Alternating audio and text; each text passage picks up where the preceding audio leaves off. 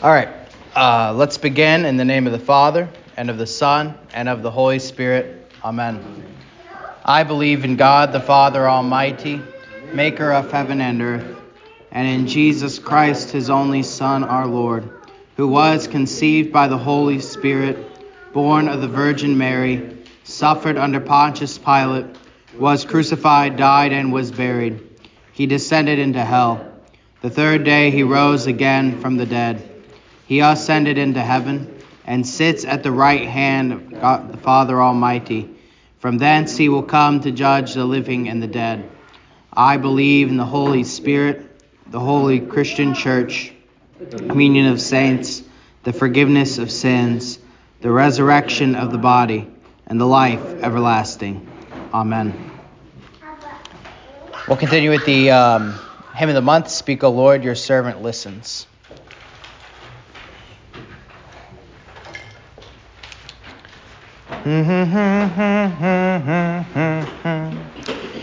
Speak, O Lord, your servant listens. Let your word to me come near. Newborn life and spirit give me. Let each promise still my fear. Desperate power its inward strife was against your word of life. Fill me, Lord, with love's strong fervor, that I cling to you forever. Oh, what blessing to be near you, and to listen to your voice. Let me ever love and hear you. Let your word be now my choice. Many hardened sinners, Lord, flee in terror at your word. But to all who feel sin's burden, you give words of peace and pardon. Lord, your words are waters living. When my thirsting spirit pleads, Lord, your words are bread life-giving. On your words my spirit feeds. Lord, your words will be my light through this cold and dreary night. Yes, they are my sword prevailing, and my cup of joy unfailing. As I pray, dear Jesus, hear me. Let your words in me take root. May your spirit ever be near me, that I bear abundant fruit. May I daily sing your praise, from my heart glad anthems raise, till my highest praise is given in the endless joy of heaven. All right, we'll continue with the catechism memory work. What is the fourth commandment? Honor your father and mother. What does this mean? We should fear and love God so that we do not despise or anger our parents and other authorities, but honor them, serve and obey them, love and cherish them. And Bible memory work. Fathers, do not provoke your children to anger, but bring them up in the discipline and instruction of the Lord. Ephesians 6:4. Let us pray. Our Father, who art in heaven, hallowed be thy name. Thy kingdom come, thy will be done, on earth as it is in heaven. Give us this day our daily bread, and forgive us our trespasses, as we forgive those who trespass against us. And lead us not into temptation, but deliver us from evil. For thine is the kingdom, and the power, and the glory, forever and ever. Amen. And Luther's morning prayer. I thank you, my heavenly Father, through Jesus Christ, your dear Son, that you have kept me this night from all harm and danger. And I pray that you would keep me this day also from sin and every evil, that all my doings in life would please you. For into your hands I commend myself, my body and soul and all things. Let your holy angel be with me, that the evil foe may have no power over me. Amen. The Almighty and merciful Lord, the Father, the Son, and the Holy Spirit bless us and keep us. Amen. All right. What are y'all doing? Okay. So, kids can go off to Sunday school then. And for the hymn of the month, there's a couple things I was thinking about, and maybe I'll save some of them for next week. We still have at least, one more Sunday in February. But a couple things I was thinking about when we were singing this. The first is from the first stanza at the last two lines there. Fill me, Lord, with love's strong fervor, that I cling to you forever. And that idea goes very well with our epistle reading for today. So our epistle reading for today is from 1 Corinthians 13. Does anyone know what 1 Corinthians 13 is? It's the wedding passage about love, right? Love is patient, love is kind, so on and so forth. And it starts out, right? Paul starts out with this exhortation that about faith, hope, and love. You know, we could have all the faith and all the hope in the world. We could have faith to move mountains, but if we don't have love, we don't have anything. And Jesus says, of course, that love, that's what everything boils down to. Love is the greatest commandment. Love God with all your heart, soul, and mind, and strength, and love your neighbor as yourself. And if you don't have those things, then that's what sin is, right? So all sin is really the lack of love, because love is the summary of all the commandments. And love is also what Jesus embodied and fulfilled perfectly. So this prayer, fill me, Lord, with love's strong fervor, that I cling to you forever. That's a prayer we should really pray every day, right? I think praying for love to fill our hearts, and always also remembering like what love truly is. So love God with all your heart, soul, mind, and strength. Okay, what does that mean? Well, that's summarizing the first three commandments. Not having other idols, not misusing the name of the Lord, which is living a Christian life, right? Living according to our baptismal name, and remembering the Sabbath day, which is keeping God's word sacred. And of course, then everything that's included in that as far as church attendance and things like that, right? So loving God in all those ways, and then love your neighbor as yourself. Well, that's the rest of the commandments, right? And we'll talk about in a second, honoring your father and your mother, and not murdering your brother or hating him in your heart, and the list goes on, right? 6th, 7th, 8th, 9th, 10th commandments, coveting, all that. So that's what love is. And then kind of also like we talked about in the sermon last week, to love someone else, to love your neighbor, is not our kind of modern American definition of love, which is to accept any action that they or thought that they may have, right? So we get this language now in our society of affirmation, that we're supposed to affirm people and everything that they think they are and think that they should do, right? And that's not what Christian love is. Christian love is living according to God's commands, and sometimes love requires telling someone that they're wrong, right? Love requires calling someone else to repentance. If I let people just go on in their sin, that would be unloving, right? Because God wants them to repent. God wants them to come. So love, strong fervor, I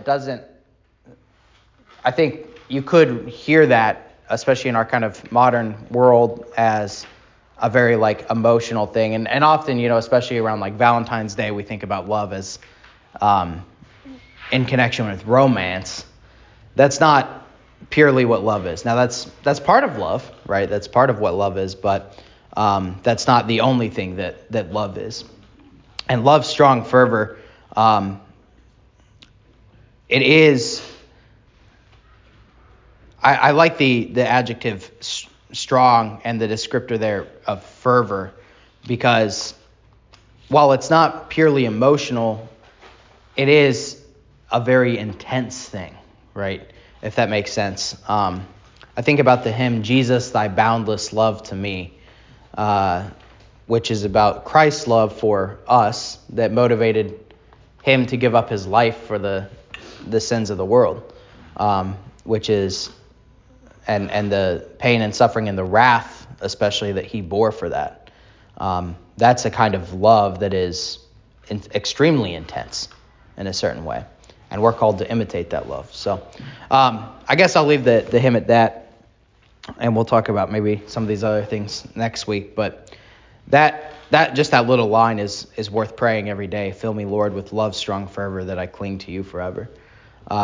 That's just a great little prayer that you can say.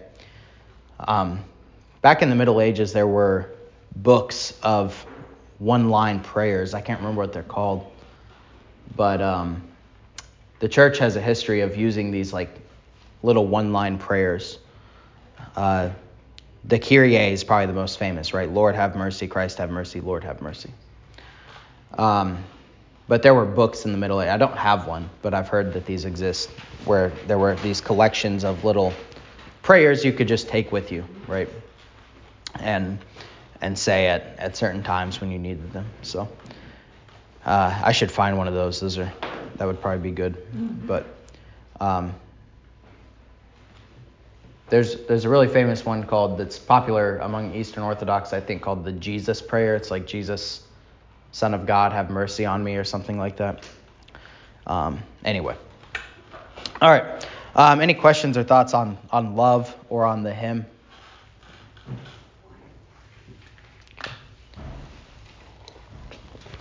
In the Catechism memory work for today, we have the fourth commandment: honor your father and mother. We should fear and love God so that we do not despise or anger our parents and other authorities, but honor them, serve and obey them, love and cherish them. There's a lot to say about this. One thing that I'll point out is that if we're thinking about the commandments and the two tables of the law, right, we have, like we already discussed, we have 1 through 3 over here, which is about the love of God, and we have 4 through 10 on the second table, which is about the love of neighbor. Right, these are the two tablets of stone, if you will, the two tables of the law. And number 4, the fourth commandment, as we'd label it, is the first of the second table.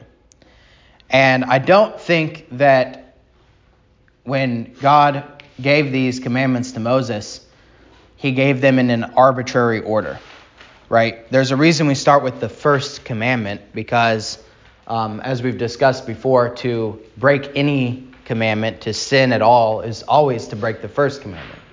Because to break any commandment, to sin against God, is to say that you think you know better than him, which is to make yourself an idol. And then things naturally, there's a natural flow to the commandments, if you will. The order they go in simply makes sense. And so when we're kind of looking at this order, the chief commandment of loving your neighbor is the fourth commandment. And I think that's for two reasons specifically that I'll point out. And I mean, it's all connected, but two ways to talk about it. The first is that the connection of honoring your father and your mother is a direct reflection of the first commandment. So the first commandment is connected to the fourth commandment, because who is our heavenly Father? God, right? God is our Heavenly Father. That is who He is. That is, by definition, who He is. And to honor our Heavenly Father, that is another way to say the fourth commandment, right? To honor your Father is that you shall have no other gods. And so we are called to honor our earthly fathers in the same way we're called to honor our Heavenly Father. And, of course, then that extends to not just fathers, but to mothers as well. Honor your father and your mother. But that relationship is analogous, right, to our relationship with our Heavenly Father. And I heard a pastor say once, heard this a couple years ago, and it really stuck with me.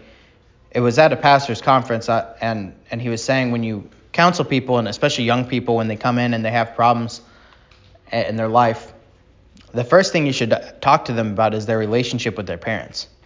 Because someone's relationship with their parents and how they honor their father and their mother is going to tell you a lot about their life. And this actually works pretty well. Of course, there's exceptions to every rule.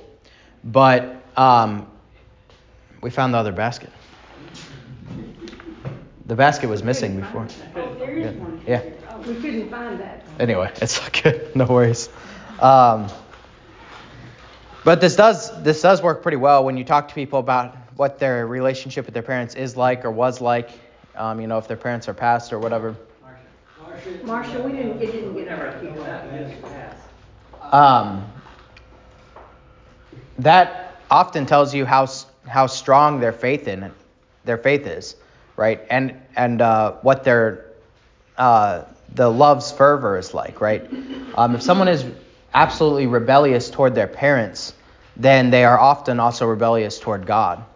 And it's just very interesting. Even I have found that oftentimes you'll get this question that, well, what about parents who are bad parents?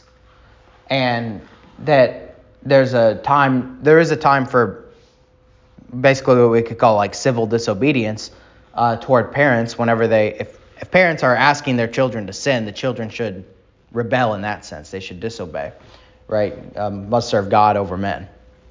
But what's interesting is I've talked to a lot of good Christians who you know by their lives their faith is strong, and who grew up with bad parents, right? People whose parents are in jail for various reasons, or parents who beat them, parents who just were not good parents, right? And almost all the time when you talk to a strong Christian like this, who had bad parents, they will still say, I still love them. I still strive to honor them. As much as I can, I'll stay in contact. I'll ask for advice that they might be able to give. I'll still cherish them. I'll still love them. It's very interesting. You'd think that, a lot of times people would just become estranged and say, I don't want anything to do with them. But very oftentimes, when you talk to a strong Christian who has, quote unquote, bad parents, they will still have this sense of honor for their parents, even though they're not good parents. And so, and seek to honor them in any way that they still can. So that it is very interesting how exactly analogous the fourth and first commandment is. The second reason I would say that the first and fourth commandment are connected and the reason that the fourth commandment is the chief of the second table, and how the fourth commandment is kind of connected to everything else in the second table of the law, is that the fourth commandment is, notice that Luther says parents and other authorities. The fourth commandment is all about what I like to call ordered relationships. Ordered relationships. That our lives on this earth with other people are not meant to be chaotic. and we're not meant to be individuals, right? That's kind of the preaching of modernity or modernism that since the time of the Enlightenment, that we're all unique individuals. We all live our own lives. We all control our own destiny. Goes back to René Descartes, I think, therefore I am. It's all about me, me, me, me, me. And that is not how God created us. God created us not to be individuals, but to be in relationships with other people.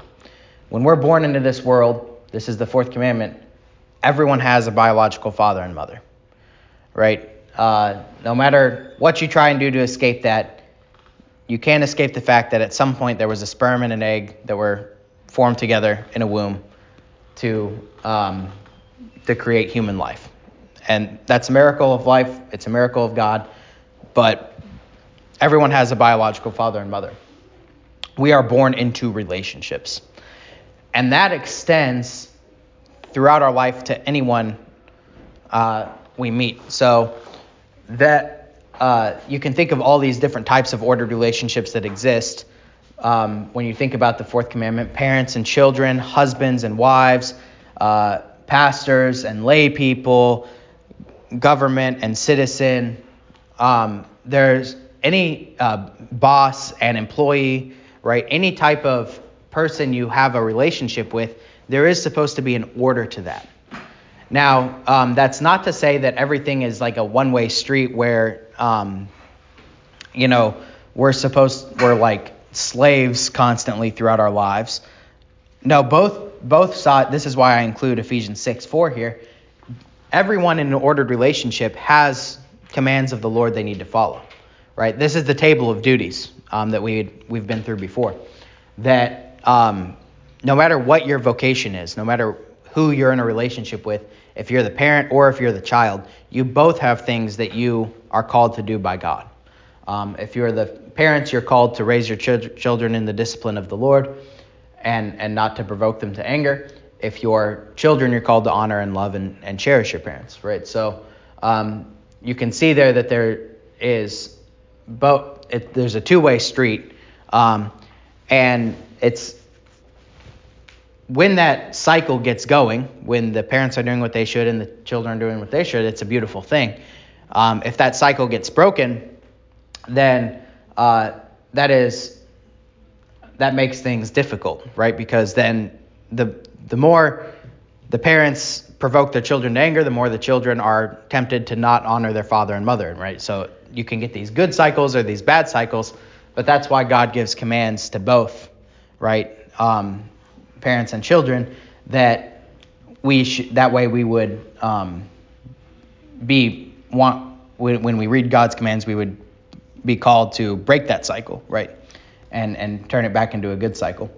But regardless, the point is this, is that if you go through the rest of the commandments, right? So the fifth commandment, the sixth commandment, 7th, 8th, 9th, 10th, all of them have to do with how you're behaving in ordered relationships that you're put in, right? All of them do, right? Because it all has to do with loving your neighbor. And, okay, so sixth commandment, that has to do with how husbands and wives love each other, right? And that's an ordered relationship that we're put in. So that's, I think, why those two reasons, the way that it's connected to the first commandment and then the way that it's connected to the rest of the commandments, those two reasons are why I think the fourth commandment is the chief of the second table of the law, if that makes sense. Any questions on any of that? Thoughts? Concerns? Okay. All right. So moving on then. Actually have a decent amount of time to work with the Bible here today, which is good.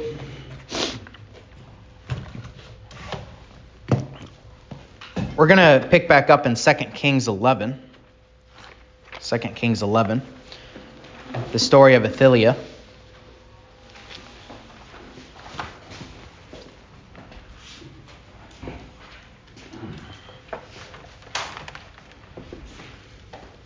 Come on.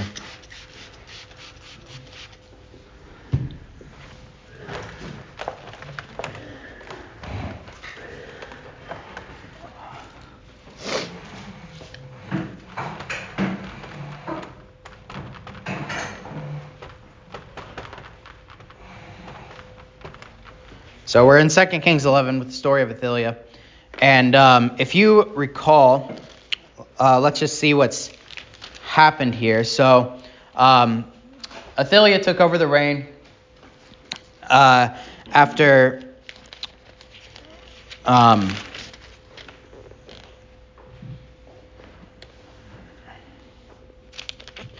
what was his name? Ahaziah.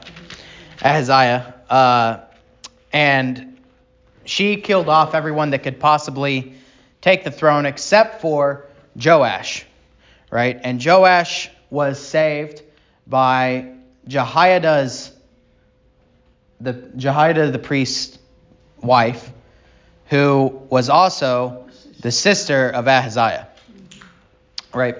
So, and Athaliah is Jezebel's daughter, right? So Athaliah is well versed in wickedness, as we've been saying, and she, murdered all her own brothers and tried to and overtook the throne of Judah via a coup, and you can see the rampant wickedness that's been going on in Judah, right? And we talked about how Ahaziah was controlled by these people over up in Israel that were overtly wicked, these wicked kings. But Jehoiada is faithful, and what's the sister's name? Jehoshaphat is faithful, and they save Joash, and they store away. Then we started talking about this last week. Jehoiada organizes a coup against Athaliah. And first thing to note there is how politics and religion are interacting here. So Jehoiada is a priest, right? He's a Levite. He's a priest. And he's called to offer sacrifices, right? He's called to be a faithful priest in the temple in Jerusalem. And yet, he gets very politically involved. Now, of course, we should say that Judah and Israel is a very different situation than America today, politically and religiously. That those things are more inherently combined in Judah and Israel because God himself established this to be a Christian nation. But regardless, I think you can still see there that when there are times of overt unfaithfulness and overt sin, right, paganism, where Athaliah is, establishing Asherah and Ashtaroth, Baal worship, this Canaanite pagan worship that's got all sorts of terrible anti-Christian practices like child sacrifice and homosexual prostitution at the temple, all these things, right? All these terrible things. Then it is completely appropriate for the priest, the faithful priest, and as we see here, like the faithful lay people, these bodyguards that he brings in, to fight against that. And they even do it in a kind of clever way, right? So we get this command in Scripture to be wise as serpents and innocent as doves. And so this is, it's almost comedic the way that Jehoiada does this, in the way that, like in a movie, whenever there's a protagonist who does something really clever that you don't get to see until kind of the punchline against the antagonist, and that everything. If you watch like a Mission Impossible movie or something or like a heist movie, you don't know how it all works together until the end, and then you see how it all fit together, and then you're like, yeah, he got him. That's kind of like what happens with Jehoiada here, is that he organizes this coup, and then when Athaliah comes in, she's like screaming her head off. So we'll talk. I don't think we got there yet. So, but it's almost comedic in the way that this happens, but it's righteous, right? It's justice, And this is like when, so I don't know, I was just thinking about this, the kind of comedic nature of this. In Psalm 2, whenever the kings of the earth are plotting against the Lord and his anointed, so they're plotting against God and Jesus, against God the Father and his Son, Jesus Christ our Lord, it says, he who sits in the heavens, that's God the Father, laughs, right? He's laughing at the kings of this earth who think they can plot against him, and he holds them in derision, right? So it's a beautiful image to think about God in heaven laughing at people who think they're actually in control, right? Whenever you get worried that someone evil or wicked is in control, just realize that God is up in heaven laughing at them, because he's actually in control, right? So anyway, all right, so let's get to the story then. So Jehoiada, what he does is he brings in, this is like verse 4, he brings in hundreds of these bodyguards and escorts and captains into the house of the Lord, into the temple. And he talks to them and he makes them swear a covenant. And, if you notice here, he's kind of using his powers as a priest, right? He's saying, like, this is something we're going to do, like, by the Lord's command. I need you to do this, right? He's the high priest, and he's going to say what needs to be done for the priest. And he's not really even telling them exactly what they're doing this for. He's just calling them to the Lord's service. And he says, 1/3 of you, when you come on duty for the Sabbath, will be keeping watch over the king's house. So that's something that would normally be done, is that there would be, the Sabbath is a busy day at the temple, and there would be these kind of military men there keeping order of things. 1/3 shall be at the gate of Sur, and 1/3 at the gate behind the escorts. So basically, they're going to close off the temple with these very numerous people, right? Way more than they should normally need to be. But this is what they're going to do. And the two contingents of you who are off duty, they're going to be there at the Sabbath keeping watch over the house of the Lord anyway. So basically there was like three groups of people. There was kind of a third that should normally be there, and then 2/3 that wouldn't normally be there, but they're going to be there, right? And you're going to surround, there's going to be the king. He just says the king, which is interesting. He doesn't say who it is, because right now there's actually a queen in power. But the king is going to be there, and every man with his weapons in his hands is going to need to be there. Okay, so he organizes all these people. We're kind of at verse 9 now.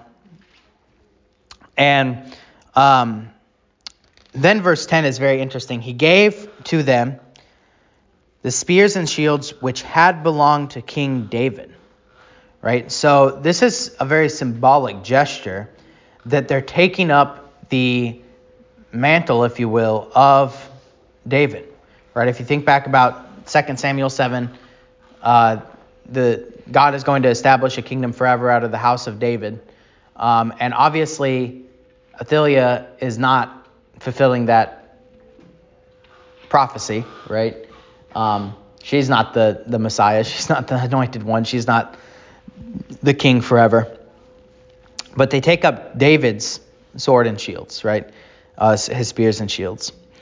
And that were in the temple of the Lord. And it's also symbolic, right, that whenever you get these evil kings in Judah and Israel's history, is that there are things that get left behind and start to collect dust. So eventually we'll get to the story of Hilkiah, and when Hilkiah the priest finds the book of the law collecting dust in the temple, right? But this is kind of a common thing, that there are things in the temple just like collecting dust whenever because these wicked kings and this wicked queen is out building idols and doing idol worship, and they're not in the temple where they should be, right? And it's also one of the reasons that Jehoiada is actually able to organize this coup, right? It's because if Athaliah was there like worshiping the Lord like she should be and listening to the priest, then this wouldn't be able to happen. But that's not what's going on, right? So anyway, so he gave him the things, and so the Sabbath came, and they all stood around him, and he brought out the king's son, Joash, right, who had been hidden away, who had, supposedly been living with Jehoiada and Jehoshaphat, right? They had been basically his foster parents. And he brought him out, and then he started basically rallying up the crowd, right? They started chanting and clapping their hands and shouting, "Long live the king! Long live the king!" And so you can kind of imagine this, right? You got these hundreds of military men all like crammed surrounding the temple. And if you remember when we talked about Solomon's temple a long time ago, it's really not that big. Like it's kind of about like the size of like our sanctuary, right? It's extravagant, it's elegant, it's reverent, and it's beautiful. Cedars of Lebanon, all this beautiful things were brought in to build it, but the actual overall size is not humongous. So you got hundreds of people crammed around this temple, and Jehoiada goes into the middle of the temple with Joash, the 7-year-old. He's 7 years old at this point, and he anoints him. So he brings out the king and anoints him, and this is part how a king is coronated, right? I'm preaching on this today in 1 Samuel 16, that when David is anointed by Samuel, when he calls out all of Jesse's sons, and none of them are the one that the Lord chose, and then he calls in David and anoints him with oil. And the Spirit of the Lord rushes upon him. This is how kings are coronated, is with the anointing of oil. So he brought out the king's son, put the crown, it's verse 12, put the crown on him, gave him the testimony, and made him king and anointed him. And then they all started shouting, "Long live the king." Okay, so just imagine that scene. It's kind of incredible. Yeah. So the testimony is a copy of the law, the book of the Bible, or? Yeah, I think so. Let me check the cross-reference there to be sure. I just kind of noticed that and was like, oh yeah, what is that? Yeah, it says law in my footnote. Yeah.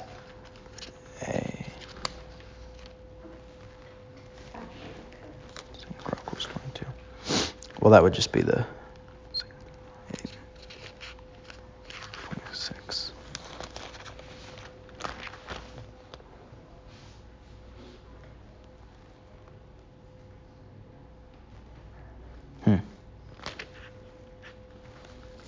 Yeah, I think it would be the that's my guess. I'd have to look that up to be sure, but I think it is the law, the book of the law probably. Where's it written at exactly? What verse? 2 Kings 11 verse 12 gave him the testimony. Yeah, it's probably. Yeah, my guess is it's the word Torah, copy of the law. This version says a copy of the covenant. Yeah. The covenant? Mm-hmm. That's what it says in and ours. proclaimed him king. Okay. Yeah, so it in that case it could be anything. Maybe it's a copy of like 2 Samuel 7 or something like that. But yeah, it's some sort of, it seems, document, right? I'd have to do some more research on that. I haven't looked it up exactly, but some sort of binding document, I would guess, right? But that's interesting. So anyhow, Athaliah then, of course, she lives around the temple, right? So the king's house is by the temple in Jerusalem. And she heard the noise coming from this, and she went and looked, and there was a king, this is verse 14, standing by a pillar according to the custom, and the leaders and the trumpeters were by the king, and all the people of the land were rejoicing and blowing trumpets. Okay, so the queen who has, right, thought that she has won, right? She thought that she killed off everyone. She thought she was set to go, right, as the queen of the land. And she's also used to getting her way, right? She controlled Ahaziah when he was king. And just like Jezebel, right, she is very used to getting her way about things. So she gets very upset, and she tears her clothes, this is verse 14, and shouts, "Treason, treason." Okay. This is comedic because she's the one who committed treason, right, in the first place. But I want you to notice something here, which is that, it is a funny irony, but what it shows you is that enemies of the gospel, they do believe in their own delusions. I think, sometimes when we think about wicked people, we think, surely they must know what they're doing is wicked. And maybe they're doing it for money, maybe they're doing it for fame, right? Whatever. But oftentimes, I think wicked people really think what they're doing is right. Right? People really will buy into their worldviews in a certain way, right? I think, yeah, go back to Sunday school. I think very often we want to attribute the best to people. We want to put the best construction on things, and that's all great.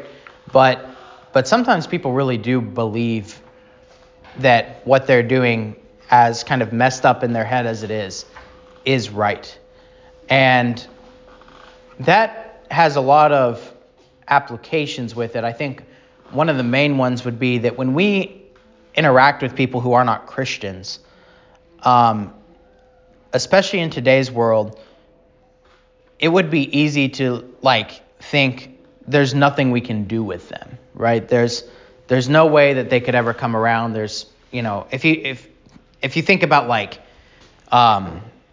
your most kind of insane anti-Christian version of a modern person. So someone who has pronouns that they mandate that you call them, and that you can't even tell what biological sex they are because they're trying to they're trying to be non-binary or whatever.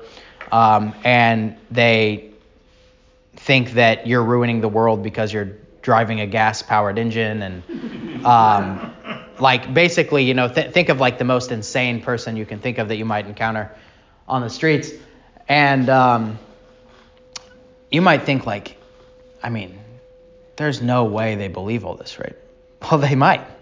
That's their worldview, and the reason I bring this up is because we should not, I think, treat them as if they're insane, right?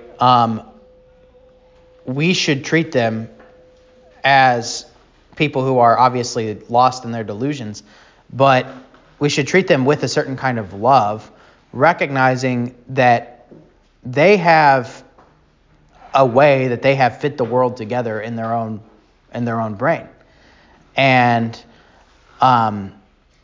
it takes a lot of patience, obviously, to work through these things, but to recognize that these things are not so completely random and delusional that they would actually, there's there's no way that this is actually even real, or that this person's even worth my time. As far gone as someone is in their own delusions, they are still a human, and they are still forgiven by the blood of Christ, and they are still capable of faith, right? That Jesus died for the sins of the world, including the sins which seem absolutely insane to us that we might not never be tempted by, but other people are. So, anyway, it is worth noting that some people will actually believe in their own. I mean, I think my point is Athelia here really thinks that there is treason going on. When you read the story, that seems hilarious, but she really does think there is. So anyway, all right. So then Athelia is put to death for treason, which is good, right, and salutary. And faithfulness starts to abound. So in verse 17, Jehoiada made a covenant between the Lord, the king, and the people, that they should be the Lord's people, and between the king and the people. And all the people of the land went to the temple of Bel and tore it down. They thoroughly broke it in pieces, its altars, its images, and killed Mattan, the priest of Bel, before the altars. And the priest appointed officers over the house of the Lord. And he took captains of the hundreds of the bodyguards and the escorts and all the people of the land, and they brought the king down from the house of the Lord and went by the way of the gate to the king's house. And then he sat on the throne of the kings. Just imagine this, they're marching this 7-year-old down. It's kind of, it's a beautiful thing because it's restoring the covenant that God made with David. And the land rejoiced and the city was quiet, right?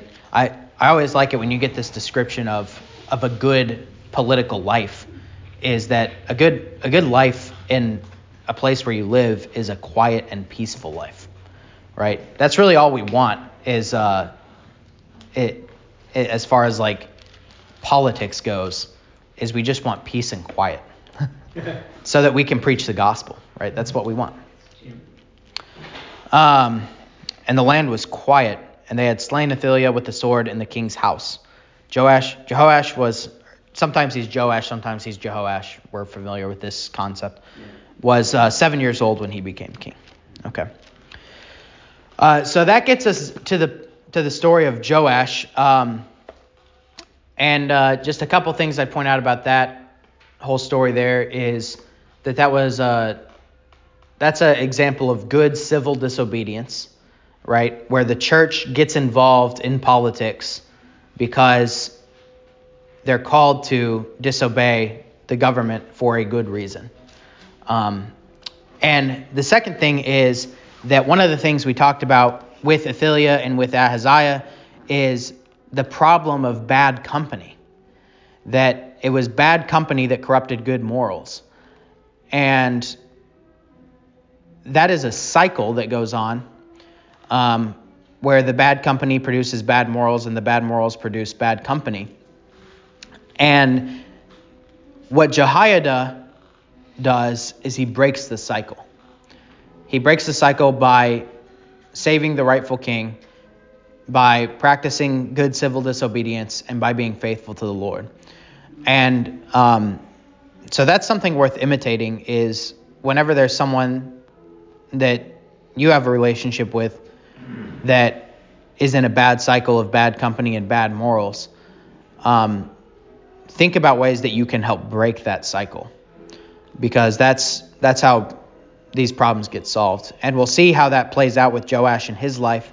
And when Jehoiada, his good company, leaves him by way of death and old age, Joash unfortunately falls back into the cycle of his parents and grandparents. But there is going to be a time of blessing when he's not in that bad cycle. So Joash is when we talk about Joash, he's going to start out a very good king, and he's going to end up an evil king. But the way that plays out is based around the company that he keeps. Yeah. Right. Being led by this priest. Mm-hmm. Yeah, Jehoiada counsels him his whole life until Jehoiada dies. Right. So we'll talk about that next week. I don't really want to start because we only got 3 minutes left. One thing I'll talk about, if you want me to, really quickly is, so what's interesting is you could call what happens in 2 Kings 11 there a revival of sorts. And if you're on the internet, a couple of us here are on the internet. If you're not on the internet, then blessed are you, because your life is probably a lot simpler. But there's this revival that's supposedly going on right now at Asbury Seminary in Kentucky. It's a Methodist seminary. And it was even on the news. Like, I think Tucker Carlson covered it some on Fox News. But basically, there was a chapel service that someone stood up and gave a testimony, and then then everyone felt the Spirit, and the chapel service hasn't ended since then. Last I checked, it hasn't ended. And they've been worshiping basically 24/7, and people were driving down from all over the country because there's a Christian revival going on, starting at this Asbury Seminary in Kentucky. And I would say that there's a couple things to think about this. So basically, when something like this happens, there's two sides. One is if this is a real revival, then we would say, hey, the Reformation happened. We're all about reform and revival as Lutherans, and we want people to repent of their sins and come to Christ and live. And that's great and everything. The other side of us would say that the church on earth has struggled before with this thing called enthusiasm, which is basically when people get caught up in their emotions and start to trust in their emotions, thinking that it's the Holy Spirit, when really it's just their own emotions, and there's not actually kind of anything real going on. And so we need to test the spirits, and we need to discern, okay, like, what is actually going on here? And it's hard to know, having not been there, but a revival is also hard to know when it's real or not, because what happens with a revival, if you look at revivals in history or reformations in history, like in 2 Kings 11 or in other places in the Bible, like with Hilkiah, is that things tangibly change in that place. Or if you think about like Jonah, there's a revival in Nineveh.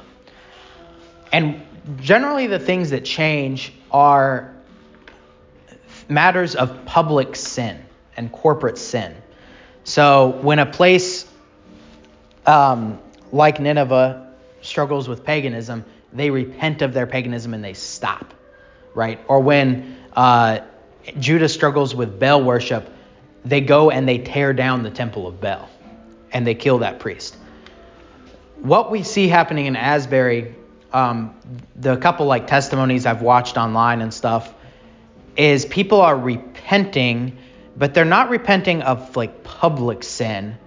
They're repenting of individual sin, and oftentimes they're not even really repenting of individual sin. They're saying things like, the spirit of depression that made me suffer has been cast out, which from a Christian framework, we would say that's not really how we talk about sin.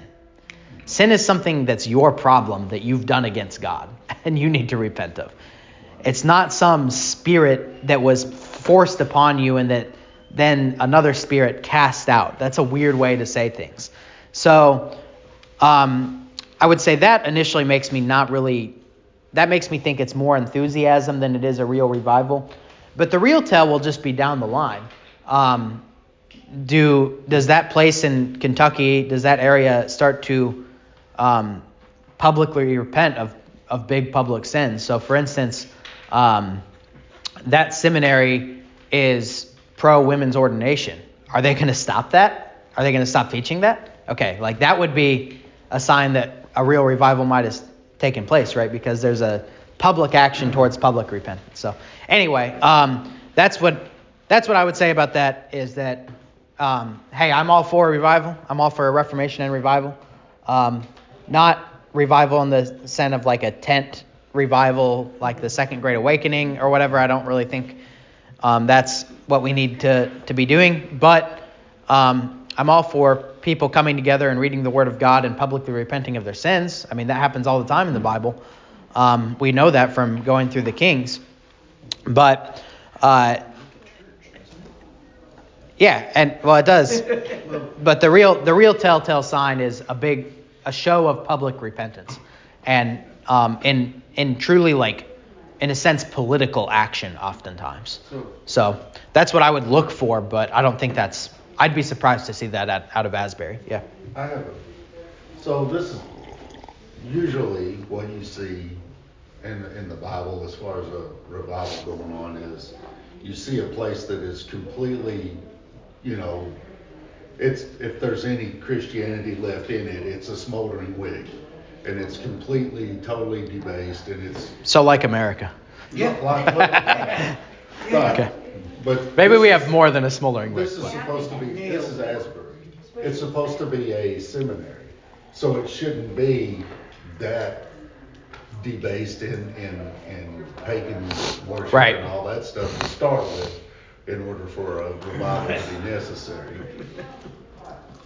Part two, I don't have a problem with seeing, especially college kids, repenting of their sins and stuff like that, and the preaching of the law. I watched a video on it, and there didn't seem to be any gospel preached. There was a lot of preaching of the law, do this, don't do that. Yeah, it's also just really hard to tell because it's been going on for days and days and days and days, 24/7. So, and random people are just getting up and saying stuff. Yep. Right. So who knows, like what they're saying. You have these people from the NAR that are trying to glom onto this thing. Right. Of course they do. Anytime you have the possibility that something's good happening, these mongrels are... For those who don't know, NAR is a kind of a church body type thing where they believe that their whole structure of belief is based around the concept of revival, that the church needs to be governed by these modern apostles that are going to rise up and cause revival in our land. So that's, I can't even remember what it stands for. It's like something apostle, something. New Apostolic Reformation. Thank you. But these people are glom onto it, and of course they're a bunch of phonies anyway. They're false prophets and abusers of Scripture. They're horrible people, but and they try to co-opt. Tell me what you really think. You got an hour? They're profiteers. Sure. They're Bible profiteers. They twist the Scripture to make profit off of people. Right. And so, of course, they're going to try to co-opt this thing and move into it. And then people are driving from miles and miles and miles away. Mm-hmm. And so you don't know if something good was happening and now it's being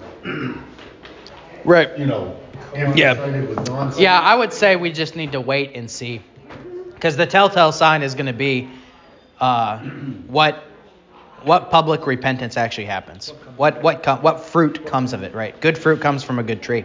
So we'll see what fruit comes of it. If there are people actually being affected by the word of God, that's great. Otherwise,